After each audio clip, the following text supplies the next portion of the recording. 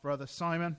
Thank you that he has given up time and that he has that desire to preach your word. God, may he be faithful to it this morning.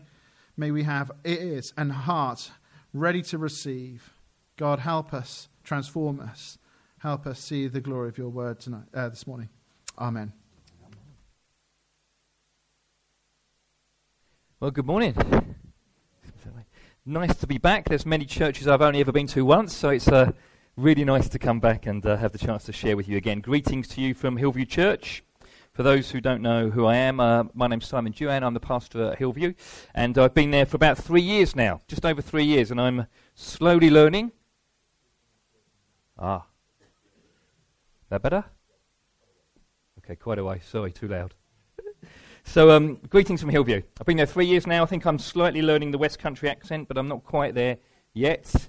But it's been good to kind of get to know people in this area and to be here. So, amazing passage. And many preachers, when they come and share on a passage like this, they spend the week thinking things through and reading commentaries and kind of polishing their thinking. And I thought it would be good for me just to share with you, because you've probably read this the first time maybe today, and haven't had the time that I've had. What were my initial reactions when I came to look at this passage, when I heard that this was the passage that Abbey Church had given me to speak on this Sunday? And I thought it would be good for you to hear this, because you may have the same questions. My first response was this. When I realised the passage and I saw the title about earnest prayer, I thought about my own prayer life. And I thought, I really better make sure my prayer life is on it the week that I'm leading up to speaking. And truth be told, when I think about my own prayer life and I compare it to the prayer life that I read about in the people in the book of Acts, I feel inferior, and I feel that I lack so much when it comes to prayer. And so I thought I'd better make sure my prayers were earnest this week before I came and share God's word with you. And then I tried to remember if I had any brilliant stories of God supernaturally kind of coming in and doing something amazing, like we read about today, and I was struggling, if I was honest with you, to come up with a great story like that. And it made me wonder, do I ever pray those big prayers, the prayers of God to intervene in a situation that almost looks impossible? And I started to ask myself that question. And then I had a question. I looked at that passage and I thought, why was Peter rescued and James was beheaded? Did the church really not like James? Did they not pray for James? What was going on there? Maybe Peter was God's favourite and James wasn't. And it made me kind of think of some questions a little bit like that. It made me think, I wonder if others like me sometimes wonder how prayer works, and whether sometimes prayers are answered and why they're answered, and sometimes prayers don't seem to be answered, and wrestle, maybe like me, with the whole area of prayer. And then I started to ask a whole bunch of questions, like, what is this passage here for at this moment in the book of Acts? What is the significance of it in that bigger story that's running through this whole book, Luke's second kind of book, about the growth of the church? Why has Luke included it? What does it say to you and to me and to you as a church at this moment in time? And so there were a few of my initial thoughts. And so what I want to do is share in two halves with you. I play football with some of the guys from Abbey. We don't have a half time.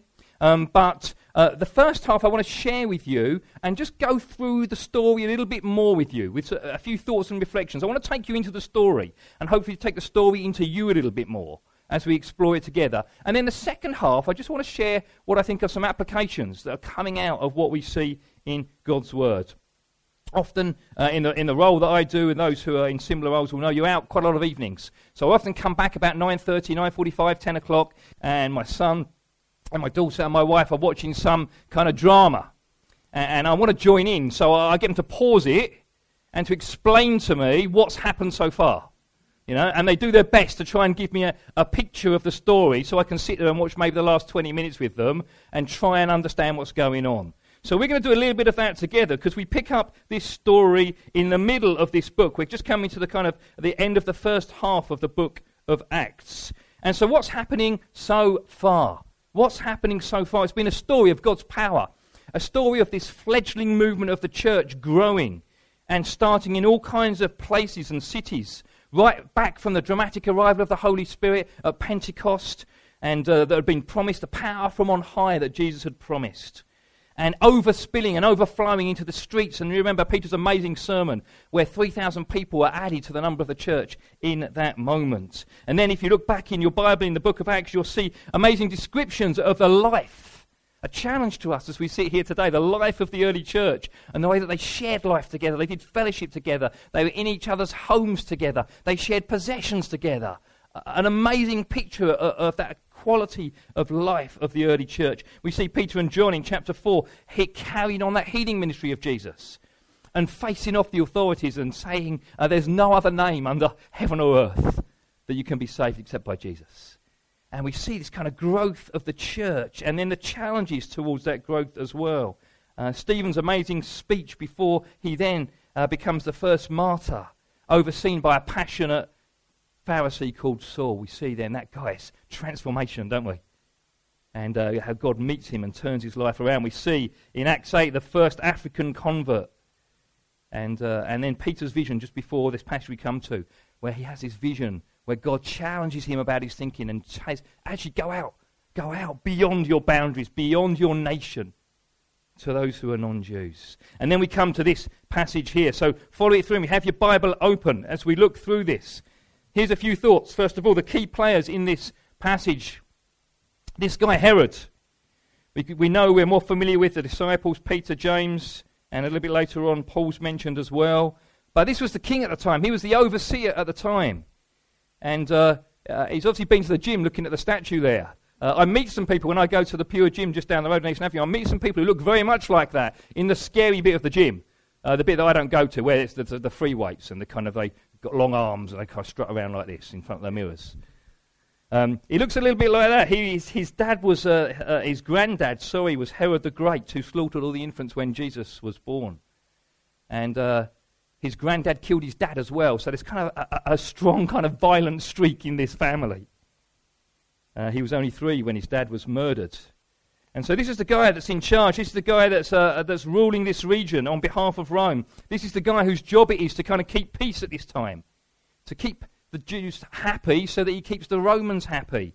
And we find out in verse 3, he's a people pleaser and he loves power. That's quite a dangerous combination. A people pleaser and someone who loves power. And then as we read on, we see that suffering comes to the church. There's been glimpses of that early on. And this is quite significant suffering. So one of the key guys, one of the 3 that spend the closest time with Jesus, James, gets beheaded by Herod. He loses his life in a horrific way. And then Peter, because Herod realizes this pleases the Jews, he grabs Peter, the leader of the church in Jerusalem time, the head man, and he imprisons him. And so he takes every human precaution. Look at what he does here. 4 squads of soldiers, verse 4. He kind of makes sure there's no chance, humanly speaking, of him escaping. 16 soldiers around this one guy. Some of you watch those kind of hero films. 16 to 1, even in a hero film, is a little bit outnumbered. Herod wants to make sure his prize catch cannot get away. And so suffering comes to the church. And that question of suffering is an interesting one, and we'll come back to it in a moment. It's a tough one. There's a mystery to it. It's the most often question asked on the Alpha course, is the whole question of suffering. And I actually think it's probably the most often question asked by Christians too, as they sit there and go through suffering. I don't think the questions are that different. We might come to different answers. But actually, I think we all wrestle with suffering. And my experience as a pastor is that suffering, when it hits Christians, seems to move them towards God or away from God. It seems to have a kind of Marmite effect as suffering hits. And suffering comes to these people. And following Jesus, and you all know this, and many of you will know this because you're living through this or have lived through this, that following Jesus doesn't mean a suffering-free life. I go down the aisle sometimes when I'm buying things for people at church, the free-from aisle, you know that? Free from this and free from that, and the gluten-free, and you have to find special foods for people and all that kind of stuff. Following Jesus, there's no free from suffering when it's following Jesus. Pick up your cross, Jesus says. Not your flip-flops and your beach towel. Pick up your cross and follow me, Jesus says. The church suffers. Why Peter's saved and James dies, Luke doesn't answer. He doesn't even attempt to answer, actually. But I think we can be certain it's not a sign that somehow God loves Peter more than James. There's a mystery in suffering. But this double blow must have had a shattering impact on the church. Can you imagine this fledgling movement? They lose 2 of their key guys. A double blow like that. Can you imagine what that must have been like for them? The agony and the hurt. And so what do? They pray. They pray. Earnest prayer. What a great phrase. That phrase, earnest prayer, is the same word to use as an athlete kind of running, straining, striving, all kind of muscles and sinews, going for it. It's the same word that Luke used to describe that agony as Jesus was wrestling in the Garden of Gethsemane. That earnestness in terms of prayer. The church gets together and prays. It prays with a passion and an intensity. And it's no accident. Follow the story through. Look at what happens next. There's that kind of connection there. As the church prays, there's a couple of other things going on. This one blows me away. Peter sleeps. I don't know about you, but when I got married, I never thought that actually sharing a bed with someone was going to be such a challenge and was going to be such a negative impact on sleep. Some of you may know this, but if you have someone who's a restless sleeper and you're not, they're moving about all over the place. And my wife decides always to sleep in the middle of the bed. I get this bit, and it gets smaller and smaller throughout the night. She would hate me for saying this, but she snores as well. Sleep is a really hard thing to come by. The best of times, even in a lovely double bed in a house. And there's lots of things that stop me sleeping, including her sometimes. Sleeping in a tent. It's a bit of a Gloucester thing, caravanning and going out in tents. I don't know what it is, but I don't understand it. God's given us the ability to build houses and apartments and hotels and amazing things like that, yet people choose to go and sleep on canvas, under canvas, and on little tiny mats like that. And we went to Soul Survivor this year, and the last 3 years we've taken the young people away, and it's brilliant. And I survive it because of what God does there in people's lives. But sleep, no. Rarely happens. It rarely happens. And sometimes when I've got big things in my mind, I don't know about you, but I struggle to sleep. If I'm worried about something, if I'm anxious about something, it can rob me of sleep. Yet look at what happens here. Peter, he's changed to 12 men. He's not just sharing a bed with his wife, he's chained to 12 other soldiers. He's in a prison cell. I can't imagine a prison cell was like an apartment or a hotel. He's got something on his mind. He probably knows he's going to be executed tomorrow. Yet he sleeps. That blows me away. I don't know about you. He must have had an incredible confidence and a peace in God that whatever God was going to do or not going to do, he trusted him and had a confidence in what goes on. Peter sleeps. And then look at what happens next. God intervenes supernaturally. Look at what happens in verse 17 onwards. It's an amazing story. It's an amazing story, isn't it? God supernaturally breaks in through an angel, and you get this kind of... Peter's a bit confused at first. He doesn't actually know whether... Maybe he's had a really deep sleep. I don't know. But is it a vision? He had a vision before, didn't he? You remember with the sheet that came down with the animals in? So is it a vision? Is it reality? He doesn't really know what's going on. The angel tells him to get dressed and to come out of the prison. And there's that great picture, long before the days of automatic doors, of the kind of the big metal doors of the city gate opening in front of them. What a fantastic picture as God does that and releases Peter. And then as we move on in the story, we get this quite incredible comedy scene, which has that kind of ring of authenticity about it. If this was going to be made up, you would not make up a story like this. Yeah, Peter's in danger, Herod's against him. He's just been rescued supernaturally, and yet he's left standing in the road. Yeah, in public view, where he could be arrested again. So we get this amazing story, this girl Rhoda, and the kind of encounter there. He knocks and says, I can't imagine what he said. It's peaceful, I'm free, God's rescued me. And then she kind of leaves him at the door. All of history. This is her one moment. Poor girl, I can imagine all her friends taking the mickey out of her. You're the one who left Peter standing at the door. This is what she's known for.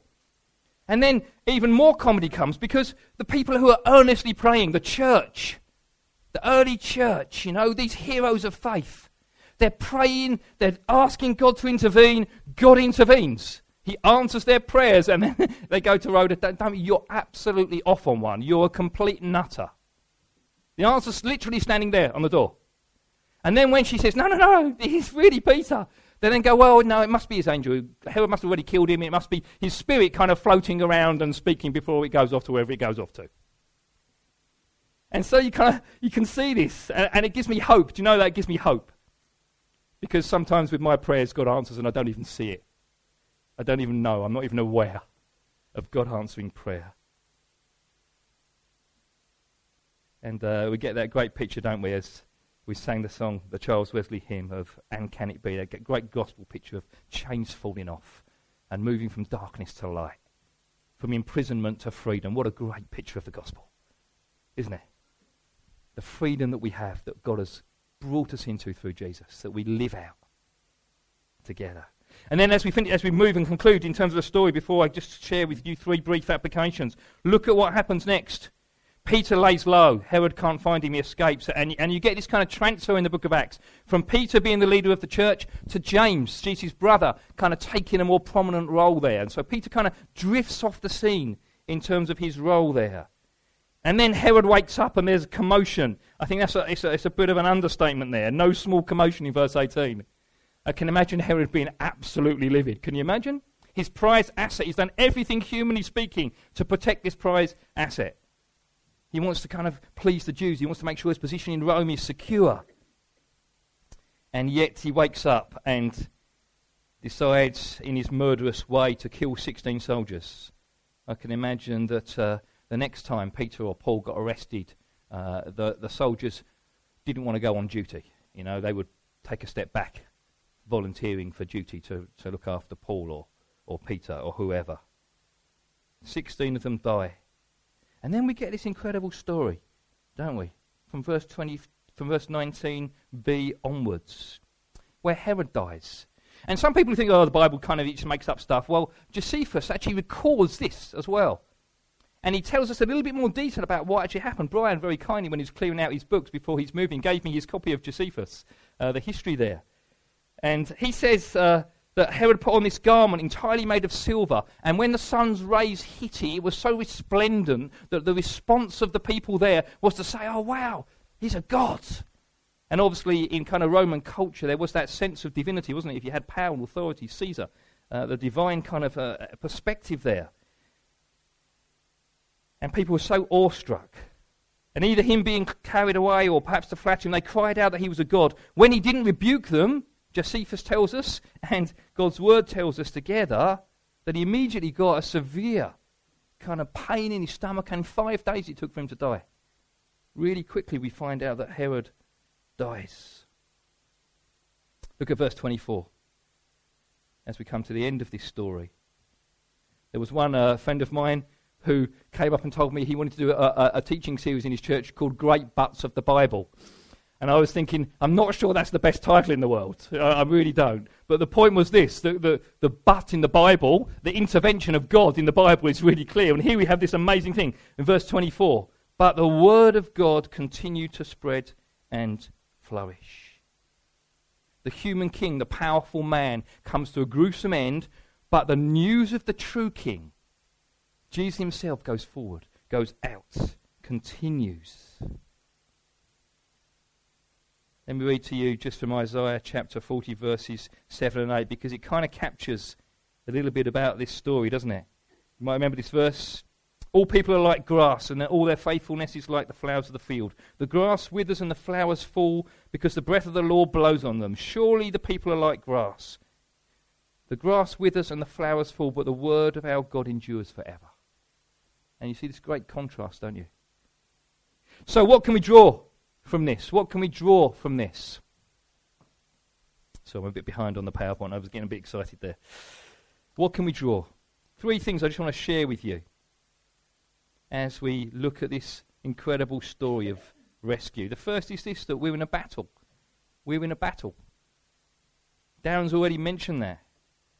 I caught a new story 3 years ago, some of you might have come across it, about a Japanese soldier who refused to surrender after World War II and spent 29 years in the jungle in the Philippines, continuing to think he was still in the war. 29 years after the end of the war. He died aged 91 in Tokyo about 3 years ago. He didn't believe the war had ended. And in actual contrast, we can't be like that. The war is continuing. We can't kind of lay down our weapons and go, it's all over.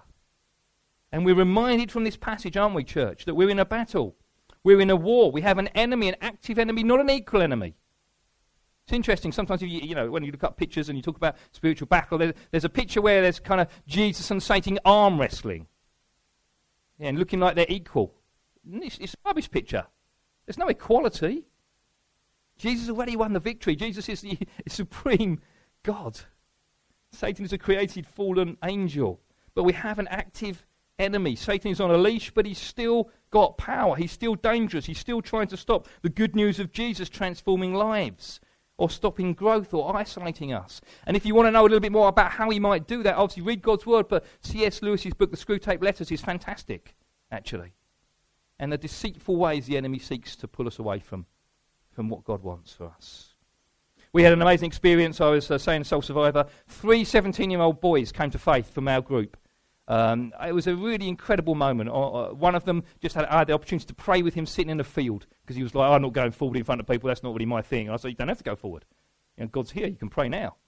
And on the last night, my son brought his mate from school, first time he'd ever come to anything like that, and 3 days earlier I had a coffee with him, and he said to me, there's no way I'm going forward, it feels like manipulation. And then on the last night, there was an appeal for those who wanted to come to Jesus, and this guy got up, Reese. I looked at him, and he walked off, and I thought, he must be going to the toilet. But he turned left towards the stage instead of right towards the toilet, and I was like, oh, he's going forward. I said, get up there. You know, your mate's going forward to receive Jesus. And it's incredible, isn't it, when God does stuff like that? It's just so exciting. And we've got these 3 17-year-old boys that we need to disciple and grow and try and kind of put their roots down into who Jesus is. What a privilege to be able to do that as a church. And I met all 3 of them in the last couple of weeks, and we went through the parable of the sower, and we talked a little bit about, I said, look, you might not know this. You've had some amazing things given to you. You've got forgiveness because of what Jesus has done. You've got a God who lives inside you by the power of his Spirit. You've got an amazing church, a bunch of people, a church family to do life with. But you might not realize you've also now got a real active enemy who will seek to do whatever he can in his limited powers to destroy your growth, to snatch away, the parable of the sower says, what's grown and sown in his heart. Jesus doesn't fast track us to heaven, does he? He doesn't call us to withdraw from the world. John 17 says this, my prayer is not that you take them out of the world, but that you protect them from the evil one. He wants us in the battle, but armed. And we need to recognize we're in the battle, and following Jesus doesn't mean we're immune from the reality of being human in this broken world. As far as I'm aware, the number of Christians that die from cancer and heart attacks is exactly the same as the number of people who are not Christians that die from cancer and heart attacks. We're not immune from the brokenness and the suffering of this world. And there are times, and maybe this was a time for the early church, when it seems like the bad guys win and the good guys lose. And we look at our world and you think, what? Really? That doesn't seem fair. That doesn't seem right. Sometimes, and some of you may know this, you come to follow Jesus, and actually life gets more difficult and not easier. And we seek to do what God wants, and we lose out. We lose out on that promotion, or that job, or that being one of the, be that friendship, or whatever it is. Or we battle with mental illness.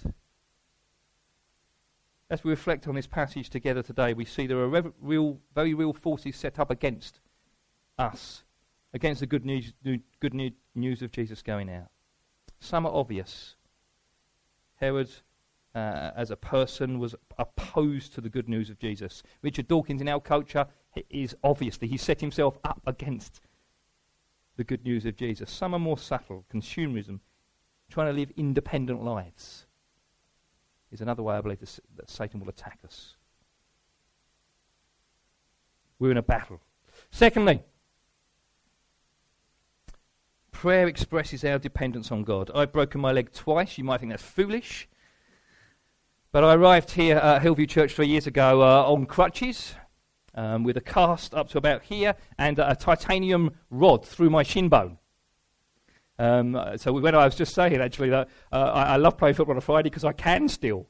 I managed to be able to get back and run, and so I appreciate the joy of still being able to play football at my great age. But for those who've done something like this and have been on crutches before, it's really debilitating. You can't even carry a cup of tea. You have to kind of rely on other people to do stuff for you. And I really didn't like it. I didn't like it the first time, and I didn't like it the second time. It's horrible. And I recognise something in me. I'm not very good at depending on others. I'm not very good at not being independent. I like being the one helping others, not the one having to be helped.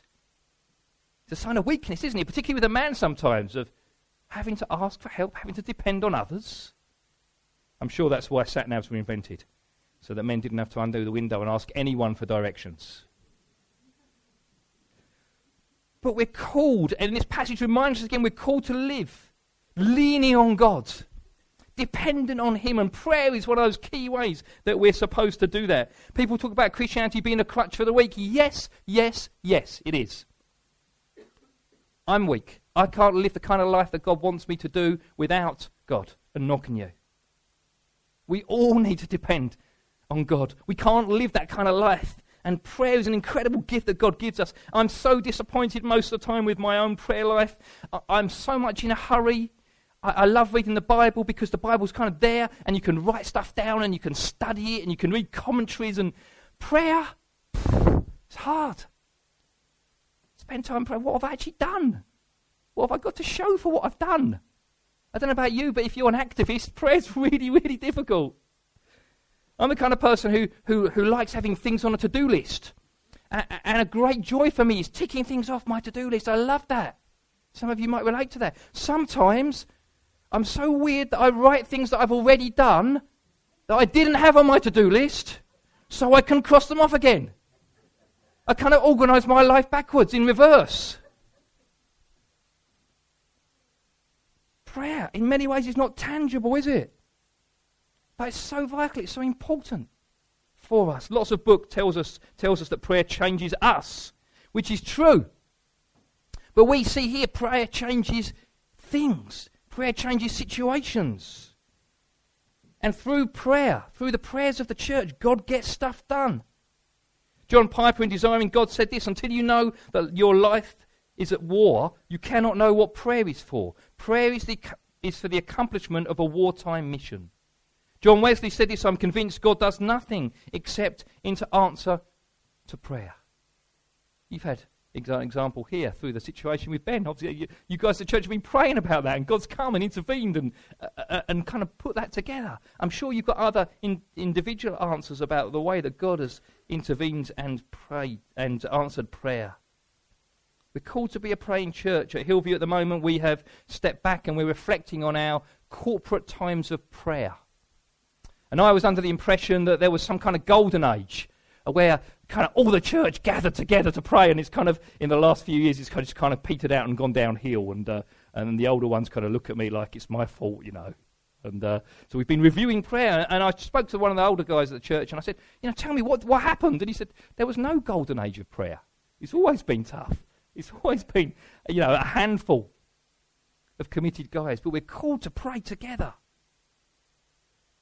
I think we do need to look at the way we do our corporate prayer and the way we used to do our corporate prayer, church meetings maybe in a big circle together. I think we need to be maybe more creative and find other ways to engage in terms of prayer. But we must be a praying church. James, this successor, Peter, Jesus' brother, said in his letter, you don't have because you don't ask. And prayer is vital for our ongoing relationship with God. But it's also vital to accomplish what God wants in this world. Basically, prayer is the most natural response of a dependent heart on God. I don't know whether you'll agree with me on this. If you're really counting on God to do something, you'll pray about it.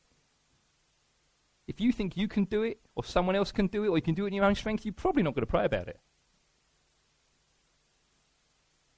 You think by your own clever thinking or your wisdom you'll get yourself out of a situation, or you're trusting other human beings to come through, then you probably won't pray. Or if you do pray, it will just be kind of meaningless words. There's power, isn't there, in uniting together in prayer, praying for others and with others. I'm challenging myself and other people in Hillview. Don't just say, I'll pray for you, and then walk away. Pray with them. In that moment, as they've shared whatever they've shared, there's a power, isn't there, of praying with people, with others. Lisa just shared with me that it's the first time she's prayed out loud in community group last week. I was like, that's so amazing. There's something that happens, isn't there, when we pray together, when we I don't know, I can't explain it, but I've been there and someone's prayer triggers off a prayer in me and my faith rises. And the power of God seems to come, and I don't know what it is, but praying with others. Our hearts unite, we agree together on earth and in heaven. We spark off other prayers. It helps me grow in my prayer life. I get to know the other people better. I get to see Jesus more because I see something through their prayers of Jesus that I couldn't see in the way that God's made me and wired me. Tim Keller observes in his really good book on prayer, he says, by praying with friends, you'll be able to hear and see facets of Jesus that you've not yet perceived. Prayer with others. And God intervenes in this situation in response to the prayers of the church. It's not a magic formula. There is and there will always be a mystery in prayer, won't there? But we're called to pray earnestly, together, for God's kingdom, for his will to be done. That's great words in the Lord's Prayer. Samuel Chadwick, in his book The Path of Prayer, says this: the one concern of the devil is to keep the saints from prayer. Our enemy fears nothing from prayerless studies, prayerless work, prayerless religion. He laughs at our toil, mocks our wisdom, but trembles when we pray. Prayer turns ordinary mortals into men of power. It brings fire, it brings rain, it brings life, it brings God. There's no power like that of prevailing prayer. God is not limited by the prayers of his people, but he works through our prayers. See that clearly. And then lastly, as I come to a close, and maybe most importantly, we understand from this passage that God is in charge. God is in charge. So if you forget nothing from what I've said, take this home with you as you go into your week, as you go into your world, as you go into your situation. As a teacher, I used to be a PE teacher. I did a sports science degree like Ben, actually. We've got lots in common, I think, and I'm looking forward to having a coffee with him tomorrow and to get to know him better. But as a teacher and as a parent of little ones, there's certain words that you dread. And sentences that you dread. And one of them is this: who's in charge here? Yeah? If you hear that as a teacher from someone maybe in the public or whatever, you think, oh no, what's happened here? Or if your kids are kind of messing about, who's in charge here? You know, it brings fear, that phrase, to me. But as we look at this, and all the coming and going, and kind of James losing his life, and Peter going into prison, and the persecution, we need to take from this passage the reality that God is in charge here. He's sovereign. Nothing and no one can stand in his way. And he acts against those who stand against him and set themselves up against him. He opposes the proud, and he lifts the humble. Not always straight away. His timing. But he does act.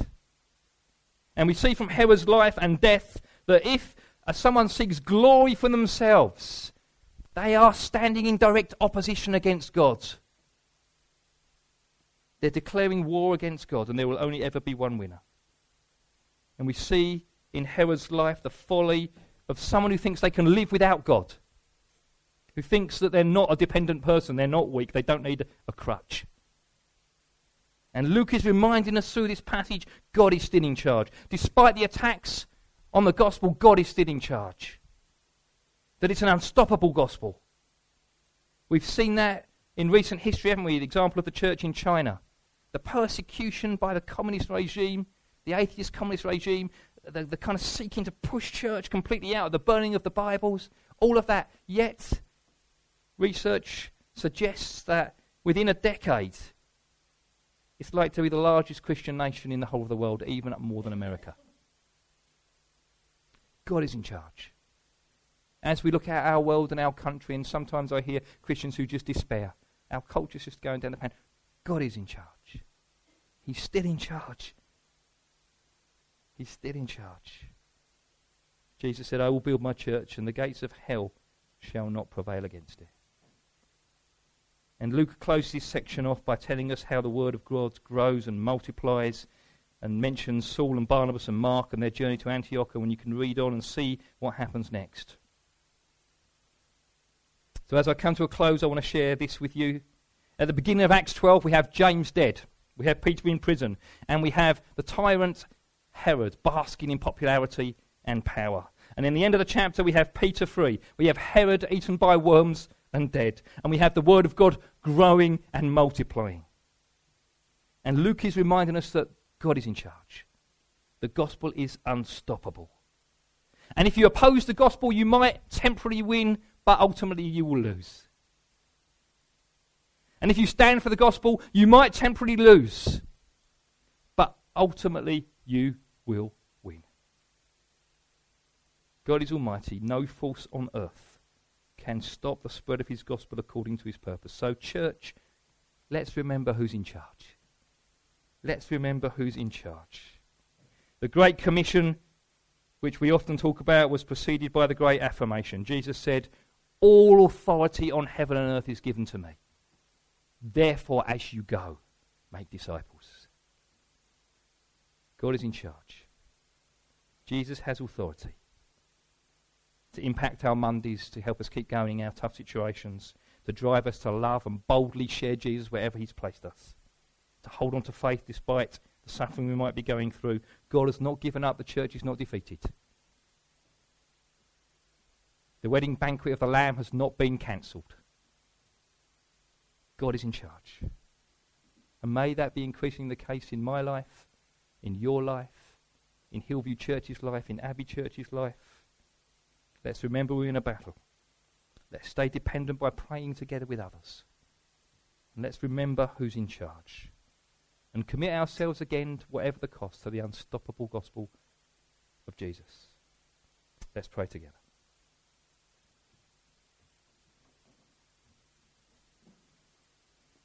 Father God, we thank you for the reality that Luke has reminded us that you are in charge, that you are sovereign, that the risen Jesus is above all, every other power and authority. We thank you that through the church, your kingdom is coming. Thank you that you choose us and you equip us and you give us this incredible gift of prayer, of connecting and depending on you together as church to get what you want done on earth done. Forgive us for the many times we try and seek and do it in our own feeble strength. And would you come once again and infuse us with your power from on high, the power of your Holy Spirit to live out and proclaim and declare this incredible, unstoppable gospel that is the only hope for this world. We're so grateful we get to be part of all you're doing. Fill us, touch us, empower us once again. For your glory in Jesus' name. Amen.